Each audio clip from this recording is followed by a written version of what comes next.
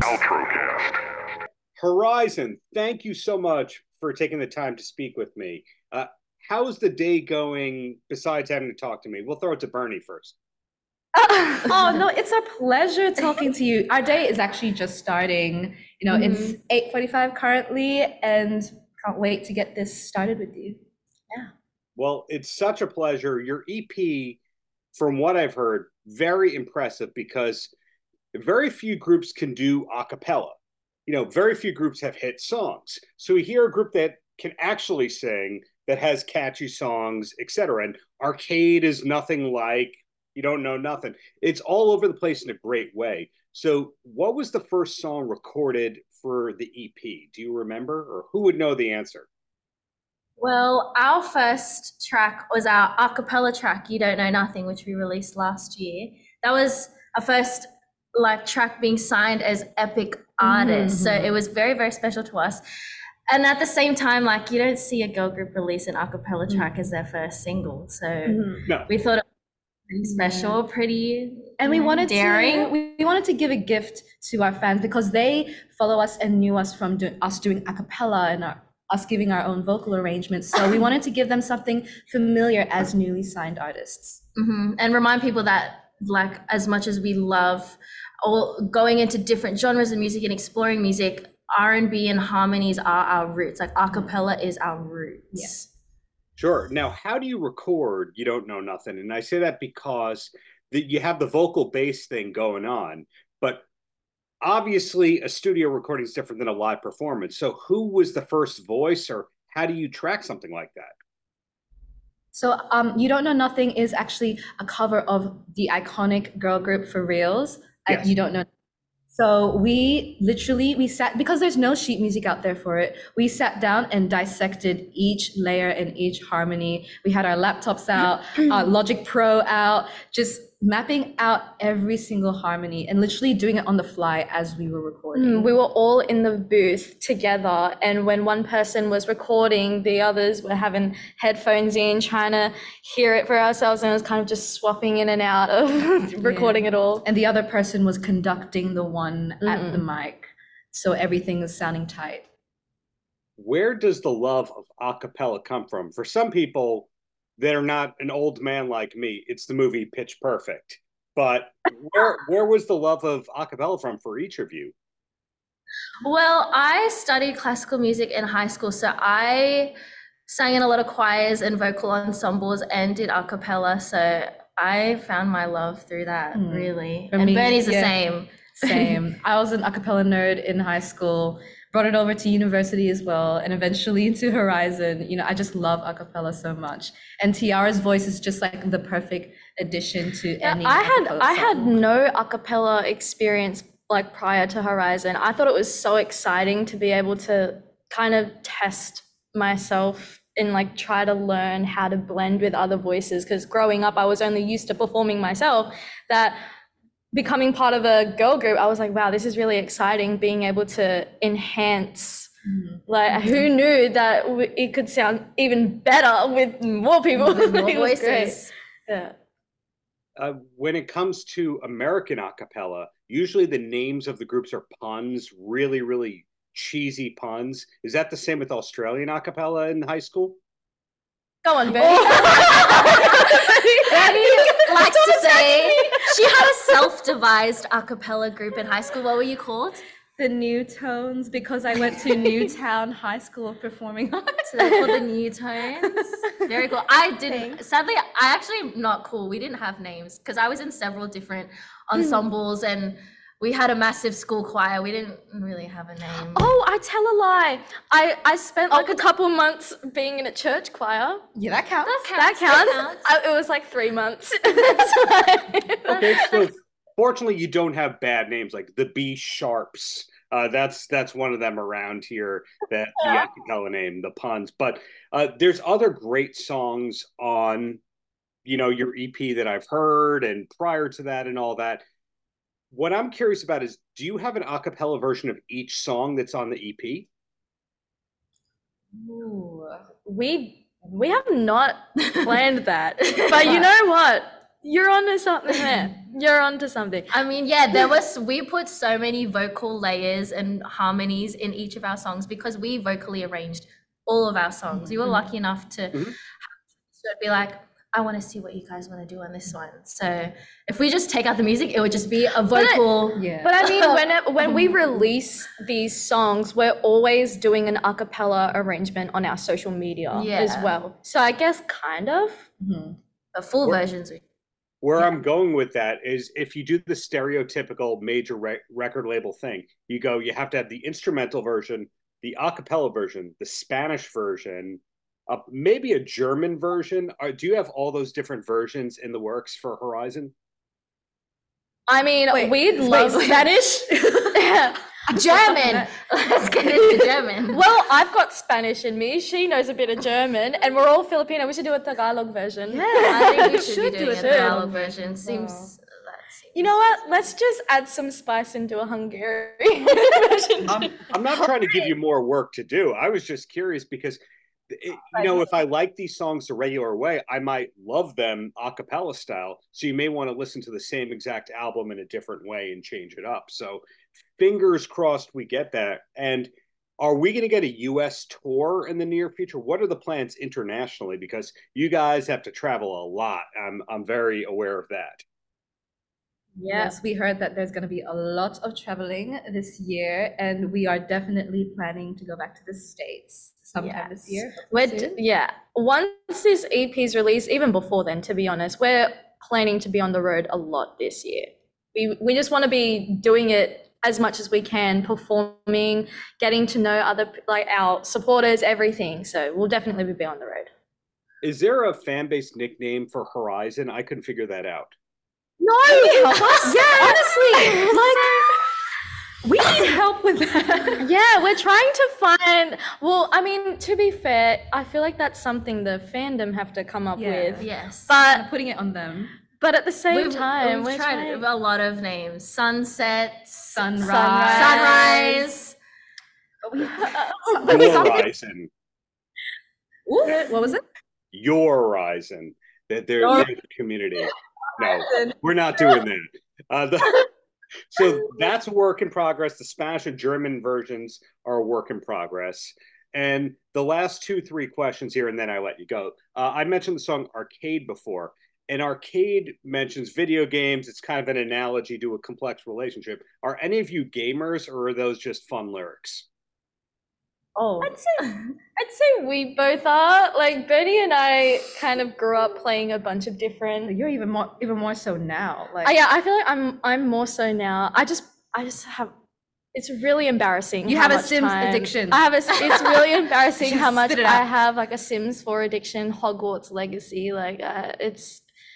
I think I need an intervention, to be honest. But for me, it's just Call of Duty on mobile. That's it. I can't play on any console. I can't aim on a console. I can't do that. Mobile, it's easy. I wasn't allowed games in the house. She was busy studying. I had to study chemistry. But that's so fine. Math was her game. Yeah, singing 7 choirs. Yeah. Too busy just singing. But look at us at the same place, same time. Making history as, the first epic record signing that we care about, of course, of, from that imprint. But last 2 questions. First one, Tricky is who you worked with on You Don't Know Nothing, who I first discovered because of the Umbrella single. Do you remember the first single or song where you noticed Tricky? Baby Justin Bieber. Mine was Single Ladies. Same with me, Single Ladies. And Case of the X. Case of the X. Oh, I love that. But he made our childhood, literally. He made every song. Touch my body. Oh, right. Yeah, right. Okay. And especially now, Water by Tyler. Mm-hmm. Wow. Yes. And and fun fact, what we're so blessed to be working with literally some of the same writers from that team behind Water by Tyler, and they helped with Naughty. So we're like, oh my God, no wonder it's such a banger. No wonder it's such a club banger. There you go. Last question. Anytime I speak to an Australian major label recording artist, I ask this. And obviously, Horizon's the best Australian recording artist in history. Everyone knows that, it's a fact. But who's the second best Australian recording artist of all time? Kylie Minogue. Wow. No time wasted. Instantly.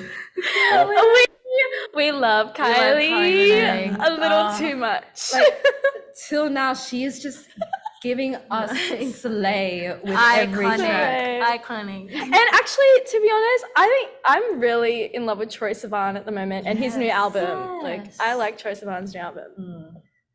So you didn't say AC/DC, you didn't say In Excess. It's Kylie. Look, we love AC/DC and we love In Excess. It's just Kylie. Kylie. Like, how can we? It's Kylie. I hear you. You're not wrong. But the bottom line is congratulations on the EP. Looking forward to the full length. Looking forward to the US tour dates, and just keep up all the greatest. It's exciting to see what you've accomplished already, and just keep it going, girls. Thank you so much. you. Thank you. Paltrocast. Caleb, how's your day going aside from talking to press and answering the same questions over and over and over again? My day's going good, actually. I've been chilling, doing a little bit of schoolwork here and there because I'm not at school today. And besides talking to press, it's been cool. Yeah, you have a nice poster next to you. So when did you actually make The Underdogs?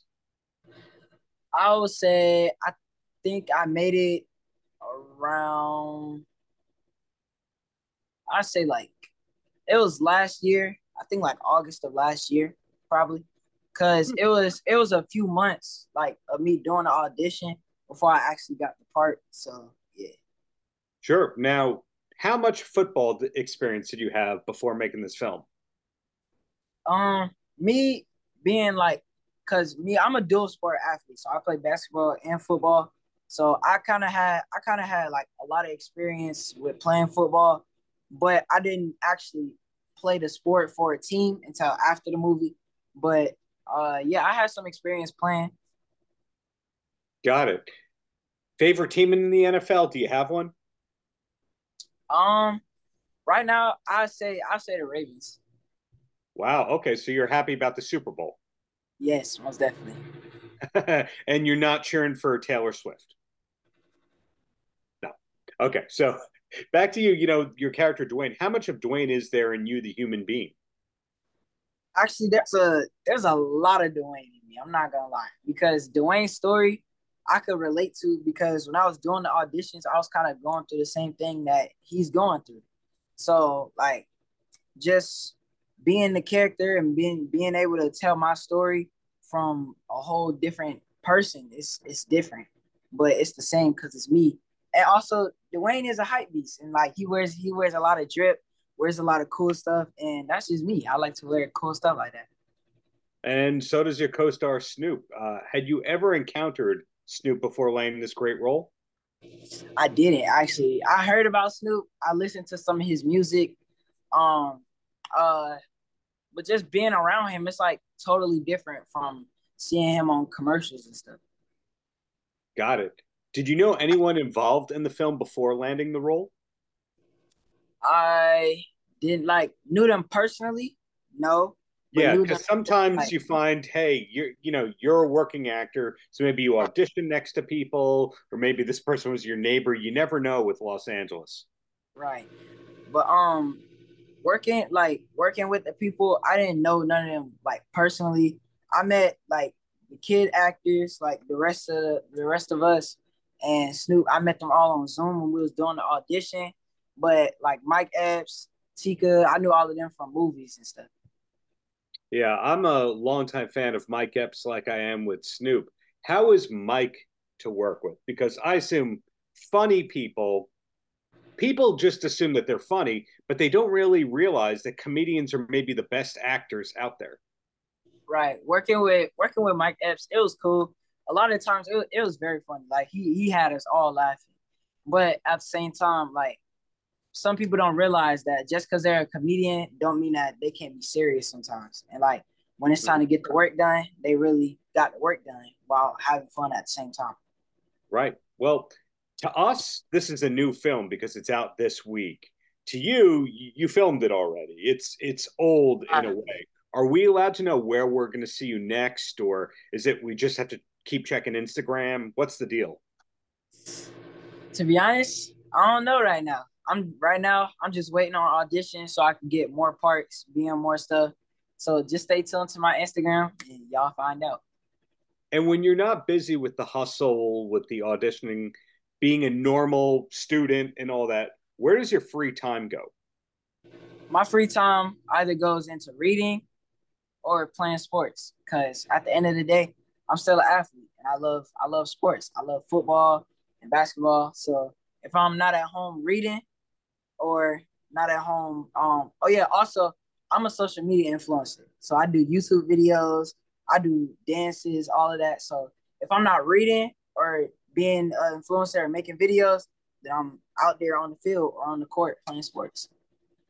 Now, being a star of a big sports film that people are going to see, have you started getting free tickets to events yet? Or is that going to happen because you're a social media influencer and you have to wait a little more time? To be honest, I don't know yet. Like, I like to stay humble. So, like, I wouldn't really say that, like, oh, yeah, I'm big, so I need free tickets and stuff like that. But I'm really humble. So, like, really, if they want to give them to me, that's fine. But I haven't yet. You know, I think being an influencer, I might got to wait a little bit. But also, like, being in movies and stuff, it might happen. Got it. Then you mentioned auditioning at the moment. Long term, is there a particular genre or a kind of role that you're hoping to one day have? Yes, yes. I want to do an action movie so bad. Like, I want to be in those action movies where, like, you got to, like, jump over cars, like, flip over cars, explosions, fighting, all of that. Because, like, I love Marvel movies.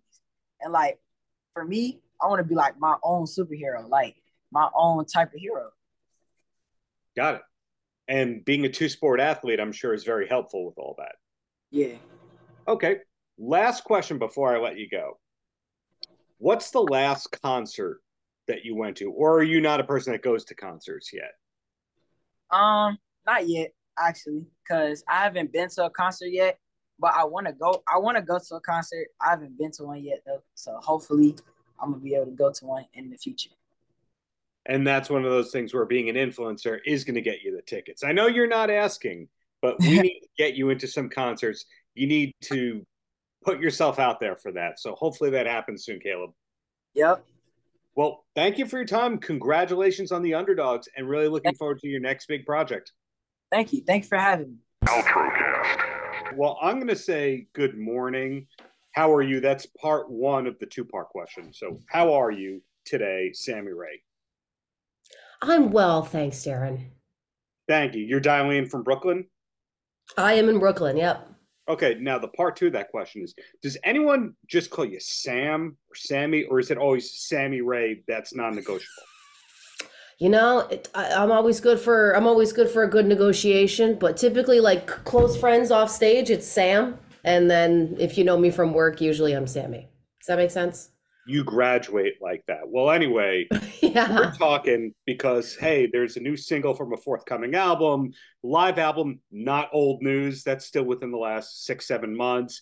Mhm. Big headlining tour as well. Lots of activity, and you didn't get a lot of downtime before all this happened. So, No, sir. what did you get, like 2 months off in 2023? Yeah, just about. And that was pretty sporadic, to be honest. We were kind of out for a couple of weeks. We would come home for a week and then go out and do something else and then come home and then go to the studio. So 2023 was a whirlwind for sure. We spent, maybe it was 2 months. We had some time to carve out and focus just on the album, which was great, but it was definitely a whirlwind of a year for sure. So the album is, and I'm not asking for exclusives or anything like that, but the album is done. Is it mastered? All that kind of stuff? The album is entirely mixed and nearly entirely mastered. Got it. So we just have to So keep it checking. exists. It exists. So we just have to keep checking the gram, and that's how we know when it's time to know that there's more than Coming Home song in the can. Yes, I appreciate you mentioning the gram. That's definitely that's like our primary social media and kind of means of communication to the audience and means of announcing cool stuff. But I'm excited because Coming Home Song was one of a few singles that'll come out in increments leading up to the announcement of the release of the album. So it was the first page in a very exciting chapter of us. We've been kind of calling it Friends 2.0, even though we've been, touring and releasing music for all these years, we've never released a full length album. So to be able to make something from top to bottom, and have a cohesive vision was really exciting and refreshing. So releasing Coming Home Song was the first page of Friends 2.0. Friends 2.0. Now, when you have a headlining tour like this, they're there for you. Those are your fans. But where does Coming Home Song go in the set list? Is it the opener? Is it the encore? Or is it just the middle? It's just another song? It's just the middle at the moment. We actually were playing Coming Home Song for a couple of months previously in 2023 for a while before we had even recorded it, because it's special when you make something and then you get a chance to take it on the road. Our bassist always says that when you record something, that's kind of a snapshot of where that song was at that point in time and that kind of iteration of what it was. Then you take it on the road, obviously, you see how the audience reacts. It changes over time. So with this one, the first single, we were like, why don't we play it a couple times and see what really sticks with them and what doesn't and what elicits a reaction. So that was a new approach for us, that we had played it a handful of times and got a chance to let that inform, before we even went to the studio, how we would bring it to the studio. So the fans know this song and they've known it since before it came out, which is exciting. We would take a second to teach it to them before we would play it every night. But now that they know it online, I'm very excited to, again, it's not the Coming Home Song tour and it's not the album tour. So it is in the middle of the set. And I think it's going to serve as a really effective lift to have everybody singing with us in the middle of the set, our newest release. Well, it's a genius business move to have the Coming Home Song, because every night, no matter the city, you can do the rap about, you remember the first time you were in this city, and every time you play here, it feels like coming home, and you can do look at you. Look at you. You're smart. Thank you. I value that. So you mentioned there's other singles coming out before the album is announced and all that. Are you going to be playing a lot more of the new music on these upcoming headlining dates? So the headlining tour runs from next week, which is stressful to say, but we're excited. We're ready. We're psyched. Yeah. The headlining tour runs from, I guess, the end of the first week of February through the second week of March. Kind of halfway through February, we're going to be announcing the second single, the next single to come out, and that won't be released until the end of that tour, but we're going to announce it in a couple of weeks. So we're actually only going to be we'll have Coming Home Song and then be introducing that single into the set as well, to do a similar thing, which is, you don't even know when it's going to come out yet, but this song is coming out. And again, that's a new approach for us. We get so much feedback that what you do on the record is amazing, but what you all do live, we're a live band. We've always identified as a live band. Yeah. We put on a great show and we love being on the road. So we're excited to, not too many, but at least this upcoming single, get it in their brains in the live space and with the live energy before they even have it on the record. Well, you just fed into something that I'm very curious about. Not that I script questions or anything like that, but I'm finding 1/3 of the time the Wikipedia is wrong. Mm-hmm. And your Wikipedia says that your musical direction in concert was kind of shaped by seeing a Bruce Springsteen segment on VH1 when you were in your younger years. So you mentioned, hey, we're primarily a live act. Is that largely rooted in the Springsteen thing, or is that Wikipedia fiction? No, it's accurate. I'm sure there's a couple of falsehoods on my Wikipedia page. I haven't been to that corner of the internet in a while, but that's accurate. When I was 12, I was introduced to the concept of songwriting and band leading really for the first time by seeing Bruce Springsteen on television. And I suddenly was ravenous for all of his music and ravenous for kind of classic rock in general. I couldn't get enough of it. And the difference between what was playing on the radio at the time, we're talking early 2000s, was, boy bands and Shaggy and J-Lo, and that's wonderful. And it was, totally. And boy bands. Exactly. And that was fine and well. But that classic rock and hard rock vibe of a band playing together, what was what was really attractive to me. And so I was just kind of ravenously consuming that in my preteens and my teen years. and then seeing Bruce, who is, a songwriter, but also I think would identify himself as a band leader.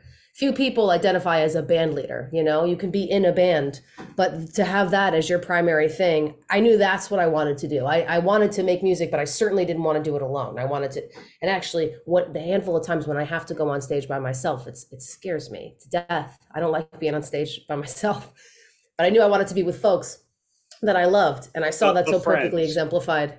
The Friends. And I saw that so perfectly exemplified in the E Street Band. And I was like, yeah, I'm going to do that thing.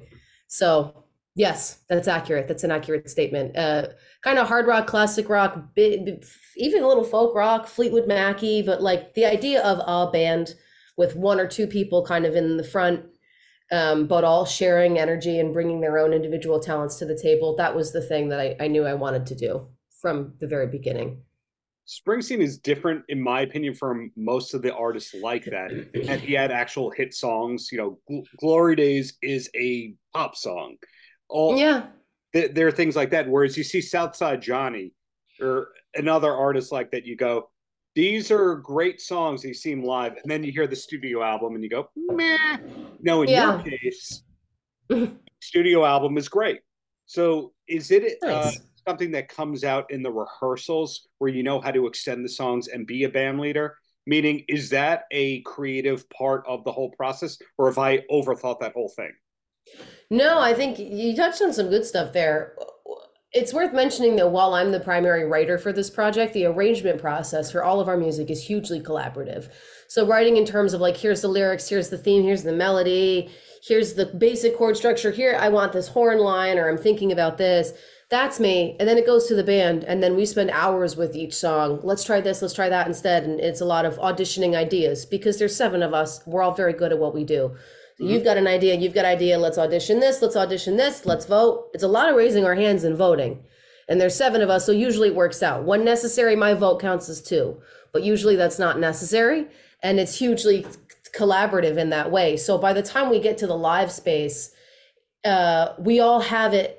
I'm not teaching the band anything. We all have it in our bones because we all brought it to life together, So it just is very natural in the way that we perform it on stage. And it's special because over the years, we're not like arranging and writing. I'm not writing for sax players anymore. I'm writing for Kellen and Max, We're not arranging something that is going to sound great. We're arranging something that we can make sound better than any other band in the world.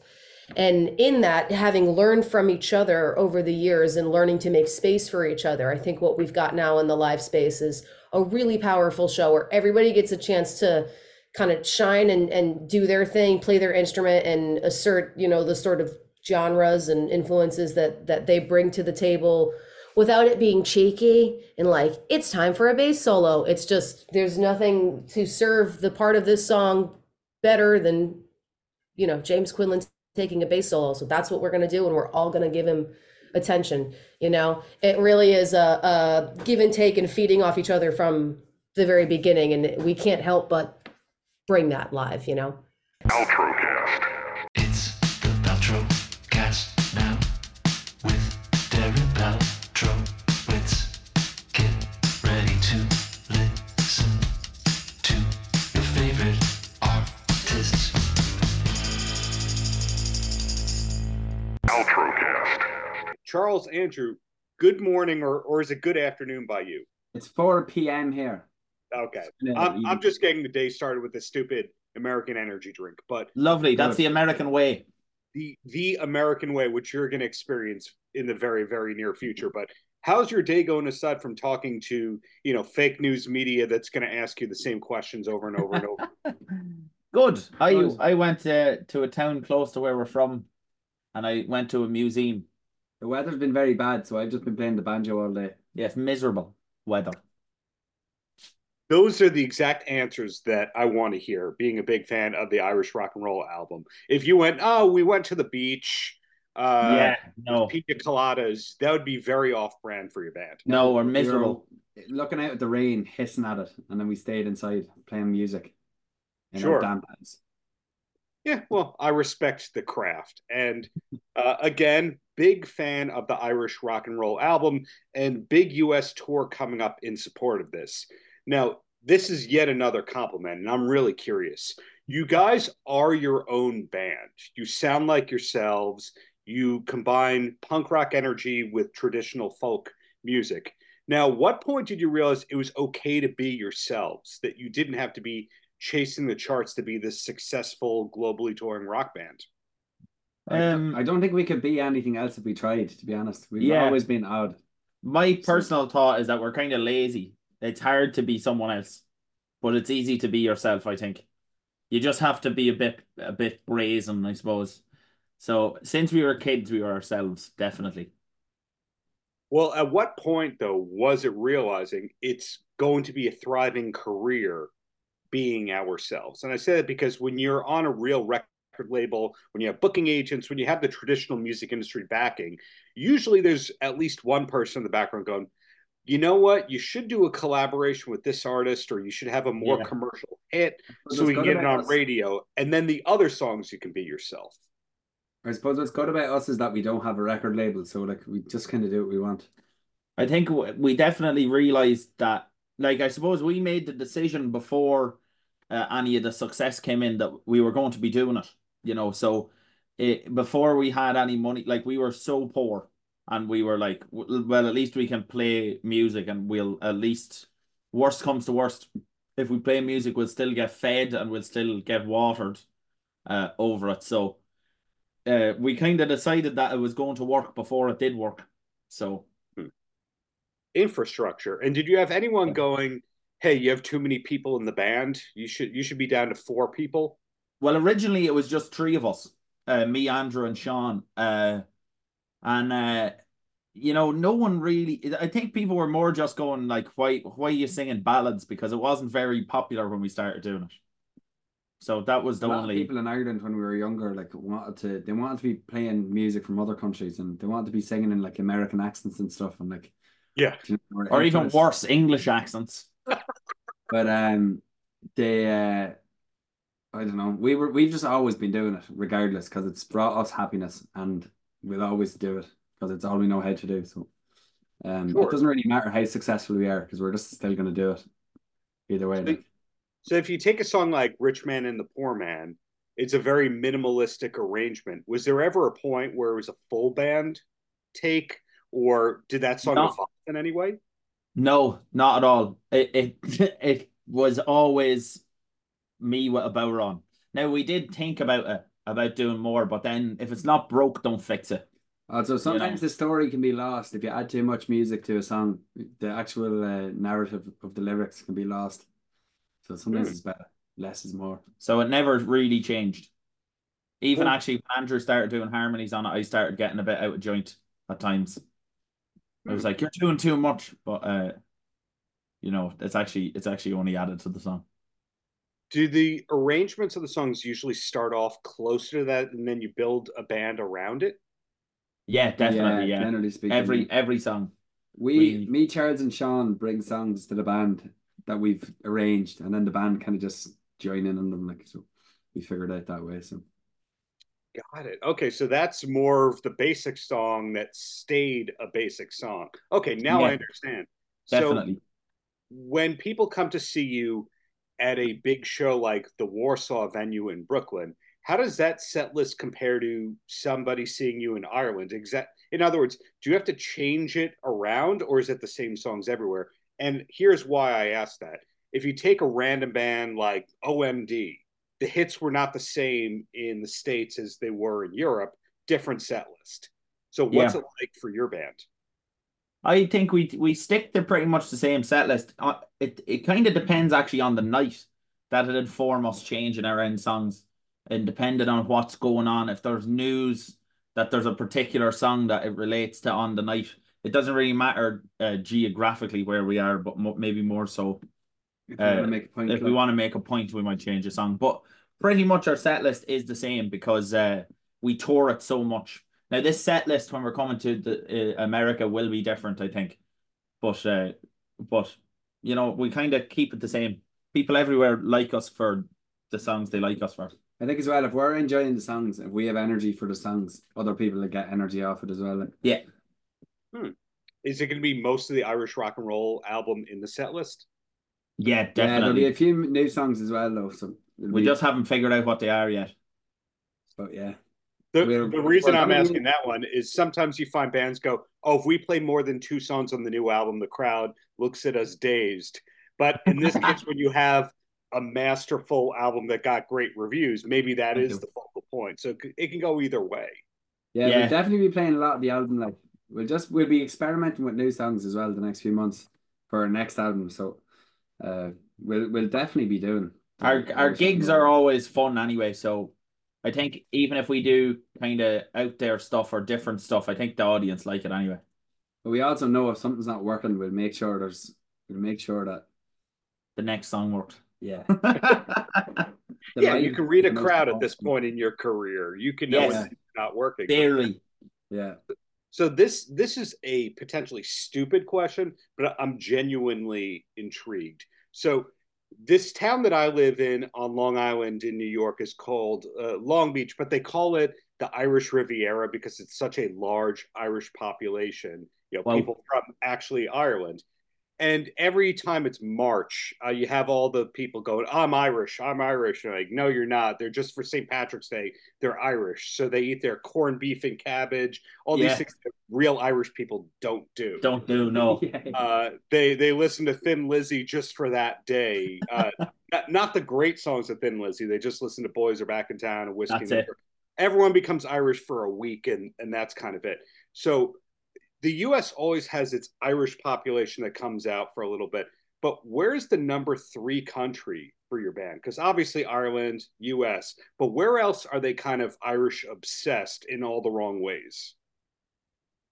Sometimes in Europe, maybe, like it's interesting in Europe, some people, like Germans have like a different view of, like, for some reason, Irish folk music was huge in Germany around the 60s.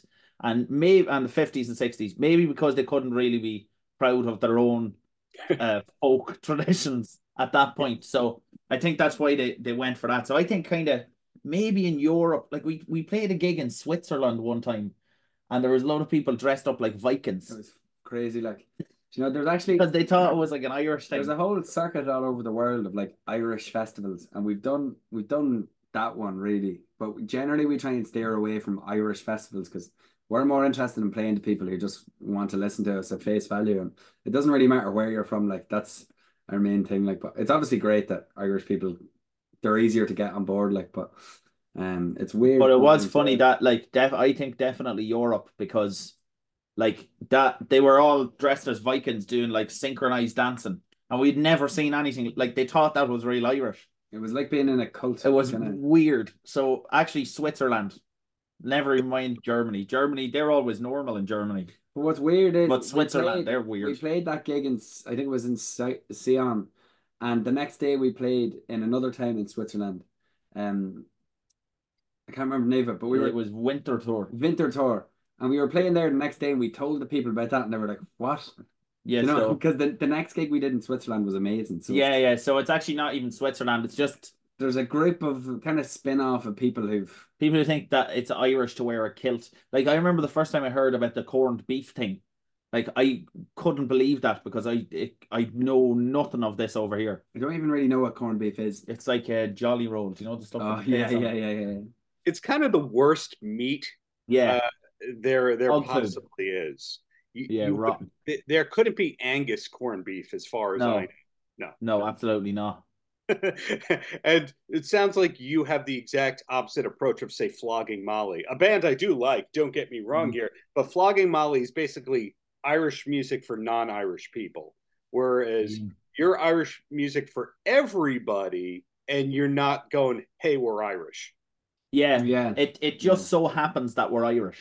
Like, so that's what we talk about. We love Ireland, and we love being Irish, and we love Irish music, obviously, but I think it's important to have more people. A lot of the songs about immigration and stuff, Irish people have less in common with the songs today than sometimes like maybe people from other countries, maybe coming to Ireland, maybe like people from but even coming to America, like people who are having to walk across the border into America and stuff, you know what I mean? Like that's the immigration that's happening nowadays, like, so the music is for everyone, and the themes are there for everyone, like, so it's I suppose they're just such human songs that everyone should be able to relate to them, like. Absolutely. So two more stupid questions, that is, Lovely. and I will let you go. And the first one is, obviously you were fans first before you were the successful global band. What's the last concert that both of you went to as a fan? Not because you're going to get up on stage and guest for a song, but because you go, I want to see these people. Cypress Hill. We were in LA and we went to see Cypress Hill, and it was one of the best concerts amazing. I was ever at in my life. Yeah, it was brilliant. Yeah, we went to go see Cypress Hill. It was like a childhood dream to see Cypress Hill, and they delivered. Ironically, the last interview I did was Be Real a couple of days ago. Right, yeah, sadly. Now, was he dressed as Dr. Green Thumb for part? Yes, they were doing. I think it was the 40th anniversary of Black, 30th anniversary of Black Sunday. It was brilliant. And they did the album start to finish, and it was amazing. and Trash Talk were supporting them, and they were really good too. Wow. So yeah, it was unbelievable. And we actually met Sendog afterwards, and he's since come to one of our gigs with DJ in Ireland. So, do you think that could be one of the collaborations? Because when we go down the list, of course, Pogues People happen, and hey, you were on the Jules Holland thing. But is there a way that a Sendog could get into a Mary Wallopers collaboration? Yeah, absolutely. Or the other way around. We're always willing to work with Cypress. So now I know that there is the hip hop influence. I knew that there was the punk rock influence. But the last question, was there a metal phase for both or either of you? Yeah, well, we were really into punk, and I think actually when I was much younger, I was into metal. Our older brother is mad into like really old metal, like Norman Theo and like Iron Maiden, and like we went to see Iron Maiden with him. There was kind of a classic metal a bit, but like not as much as punk maybe, and hip hop and I think we were into metal before we were into punk, I think. But like, you know, like Black Sabbath and Ronnie James Dio, all that, like amazing, you know. Like we love metal. We had tickets to see Ozzy Osbourne 2 years ago, I think, but he cancelled the gigs and we were distraught. We were going to go with our friend Jack, and we were so disappointed when we found out he cancelled. It was last March we were supposed to go, I think, or last May. So hopefully we'll see Ozzy Osbourne at some point. I believe he's coming back now doing some gigs. If not, there's some good tribute bands out there that are singing, and Ozzy is. Mac Sabbath, the McDonald's tribute band.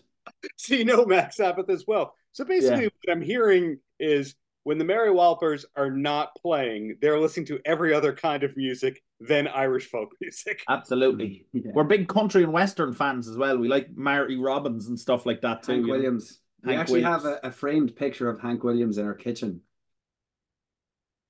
So, in other words, you are people of the world, highbrow and lowbrow. Especially lowbrow. Yeah. Paltrocast. Well, I'm going to say good morning and how are you? That's the part one. And then the part two is, what do I call you? James? Yeah, you can call me James. Okay, well, James, how are you? Because you didn't answer that. It's important information here. I'm good, man. How are you? Nonstop, but good. The reason I ask how you're doing is because you're doing a press day where the people ask you the same questions over and over and over again. So my goal is to ask 80% of the same questions and 20% originals, okay? That'll be really good. Okay, well, we'll start off with plugging the new music. Prophecy is out in about a month, and you control the destiny of this group. So how long has this album been done for? I mean, mastered, done, you knew that it was finished? Man, probably almost a year.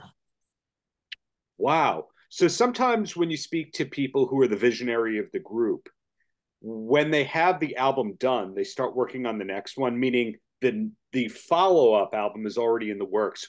How are you with all that?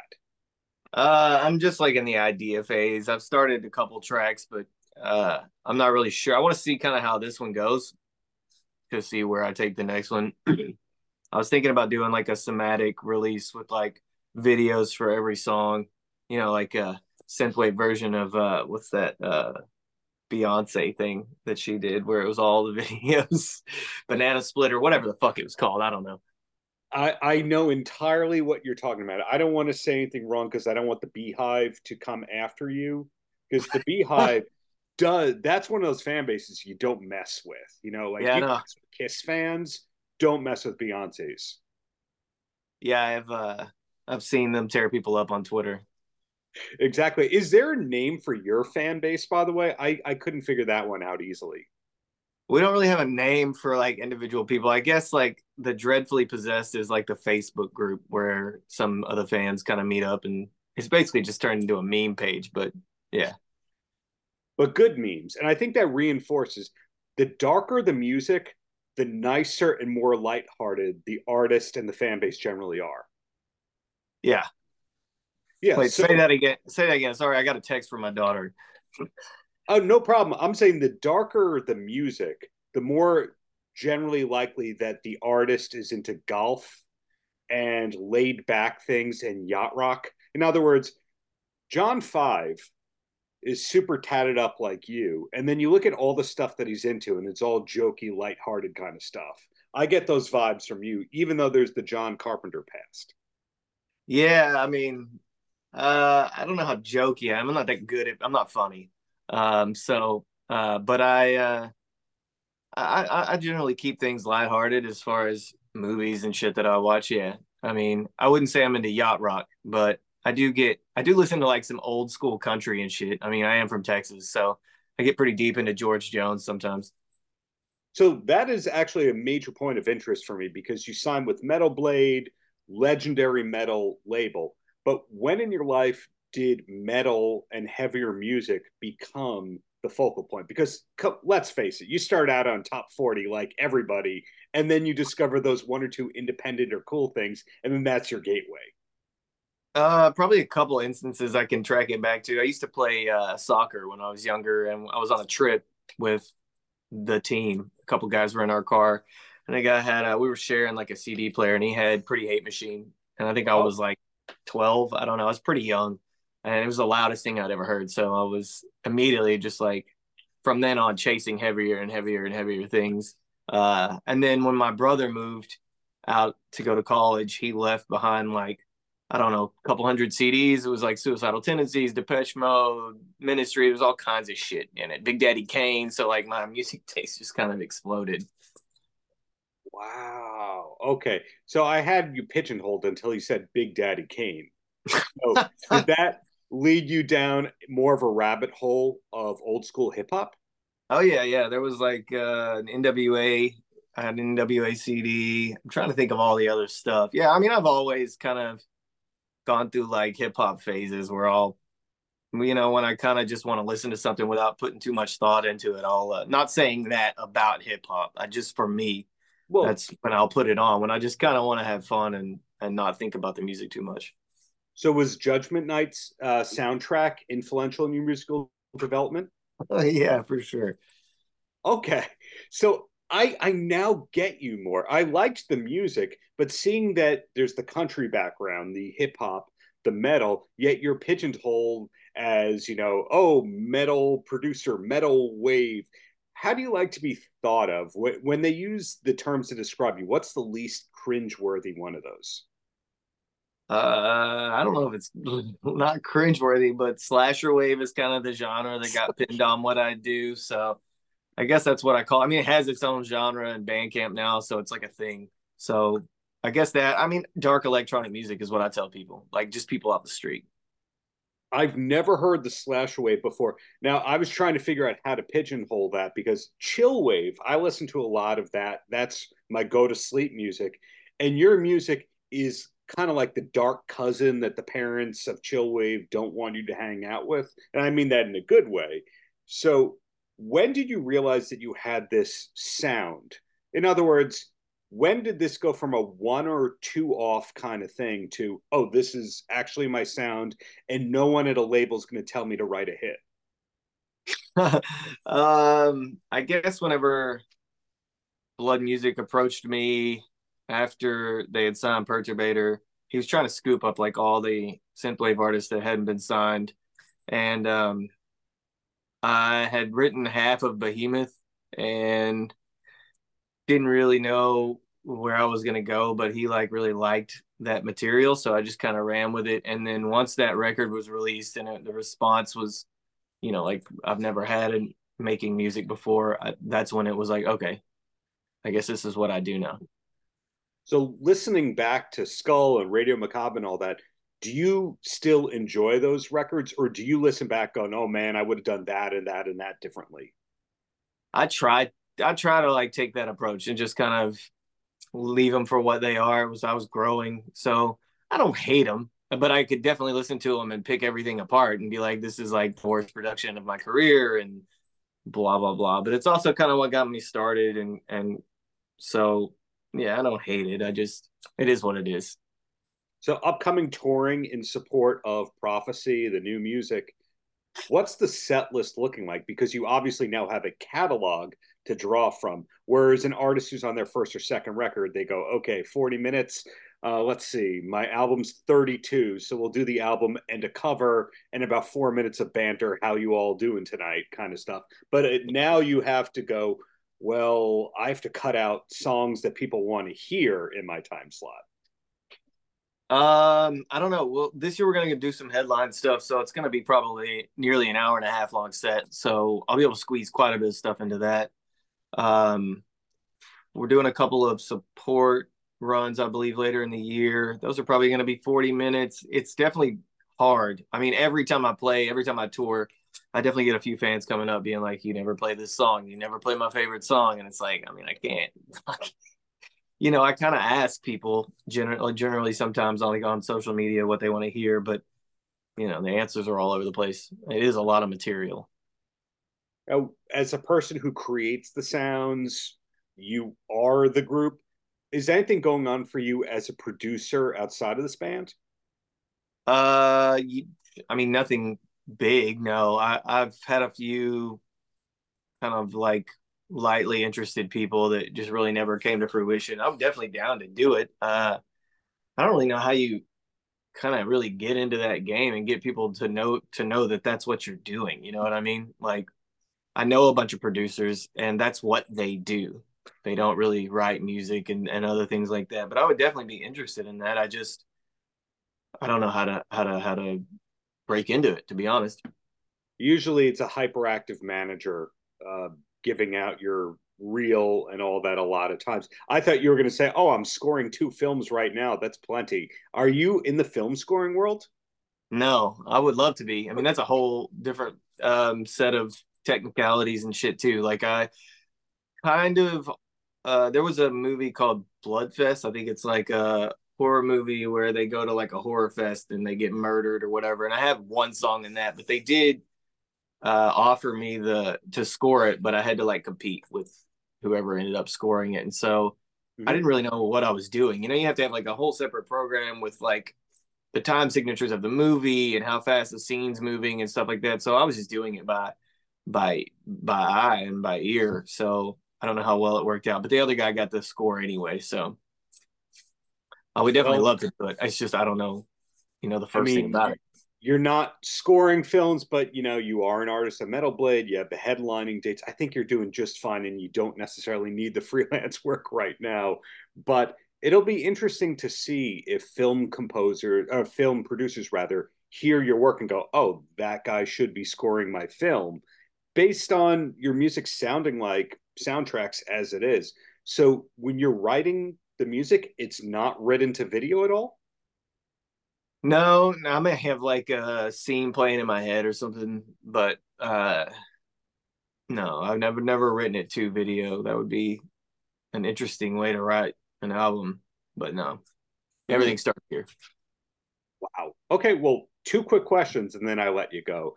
And they're clickbaity but friendly questions. This is how you get Blabbermouth to pick up your article so that everyone then plagiarizes it. So Metal Injection picks it up, etc. The first one, you mentioned more diverse musical influences than I think everybody realizes you had. Was Van Halen ever in that musical spectrum for you? Definitely. I don't know if I can trust someone who says they don't like Van Halen. That's crazy. So is it Van Hagar and Van Halen and Van Sharon you like, or are you just the first 6 albums? The first 6, man. And then related to that, your evolution as a player, did you have a shred phase in terms of your musicianship where you played too many notes? I tried to have a shred phase, man. So many plateaus like in lead guitar work that I don't know.